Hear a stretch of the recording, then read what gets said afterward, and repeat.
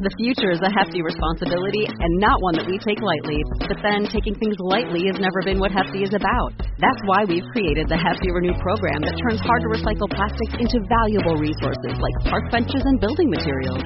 To participate, simply fill up an orange Hefty Renew bag with accepted items, tie it up, and drop it in with your regular recycling. That's it. It's that easy.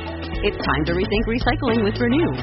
Particular valued resources may vary by geography. More info available at heftyrenew.com. Star Wars 7x7 episode 3515. As we head into this last weekend before the premiere of season 3 of The Bad Batch, I'm considering a couple of cloning related questions, things that are on our minds prior to finding out what happens in this final season. Today we're going to consider the question of whether Omega is Force sensitive. Punch it.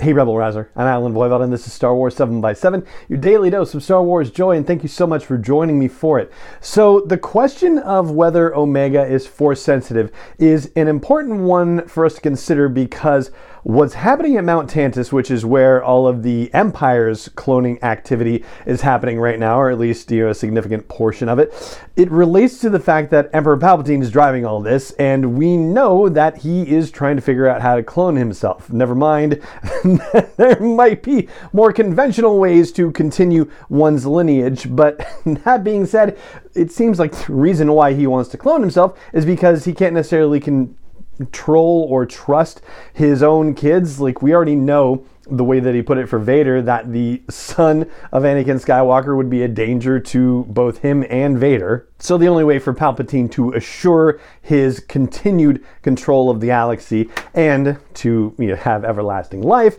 is through the magic of cloning. Now, we've known through the course of The Bad Batch so far that of all the clones out there, Omega has a special place among them because she is an unaltered clone of Jango Fett. She is the purest expression of any kind of cloning that we know of in the galaxy, and therefore she is of critical importance for the people at Tantiss to study to try and figure out how to continue cloning in a way that will help Palpatine. But what would really help Palpatine is to have a clone that has midichlorians, that is Force sensitive, that can manipulate the Force. And we know from current Star Wars storytelling that it takes a long time for him to get to that point. That does lead one to think logically that Omega can't be the answer for Palpatine, and therefore she cannot be Force sensitive. But there's another reason to also think that she is not Force sensitive, and that is what I said earlier, is that she is an unaltered clone of Jango Fett. And Jango Fett himself was not Force sensitive. In truth, getting a Force-sensitive clone, it would be kind of akin to getting one of the members of the Bad Batch, where you had a genetic mutation that was inherently advantageous. But in canon storytelling, that has not happened.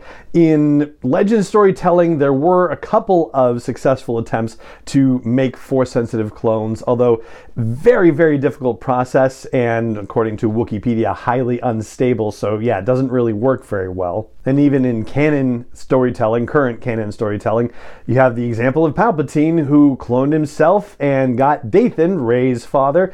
Dathan had no Force abilities of his own. So what current canon storytelling is telling us right now is that you can't take a clone and clone the clone and hope that Force abilities will show up out of nowhere. And you also can't clone somebody with Force abilities and hope that Force abilities will show up out of nowhere, because it has been utterly unsuccessful. So ultimately, no. It seems the answer to the question of whether Omega could be Force sensitive is no. However, there is every reason to believe that she could become as intelligent, as strategic as Jango Fett. But unlike Jango and unlike Boba Fett, she seems unlikely to become a mercenary. She seems to be somebody who will be working for the side of the Angels, so to speak. But I'd love to know what you think. Do you agree that Omega is not Force sensitive? If you think that she might be, let's let's hear reasons why you think that might be the case. If you're catching this on YouTube, comments are right there. If you're catching this on Spotify, there's a Q&A section. Just drop your answer right there.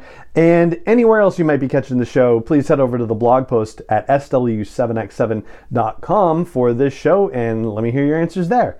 And that's going to do it for this episode of the podcast. If you enjoy the show, I hope you'll consider leaving a rating or review on your app of choice. I hope you'll consider sharing the show with other Star Wars fans that you know. And I hope you'll also consider supporting the show, even just for $1 a month helps defray the costs of producing the show. Just go to patreon.com/SW7x7. And I want to say thank you so much to Dale Erdman for doing just that. Thank you so much for becoming a patron and supporting the show, Dale. It's been a pleasure to chat with you over comments on YouTube these past months and years, and I'm so glad that you've decided to help support the show too. And it just remains for me to say thank you so much for joining me for this episode of the show, as always, and may the Force be with you wherever in the world you may be. 7x7 is not endorsed or sponsored yet by Lucasfilm Limited, Disney, or 20th Century Fox, and is intended for entertainment and information purposes only. Star Wars, the Star Wars logo, all names and pictures of Star Wars characters, vehicles, and any other Star Wars-related items are registered trademarks and/or copyrights of Lucasfilm Limited, or their respective trademark and copyright holders. May the Force be with them. All original content is copyright by Star Wars 7x7. We hope you love it.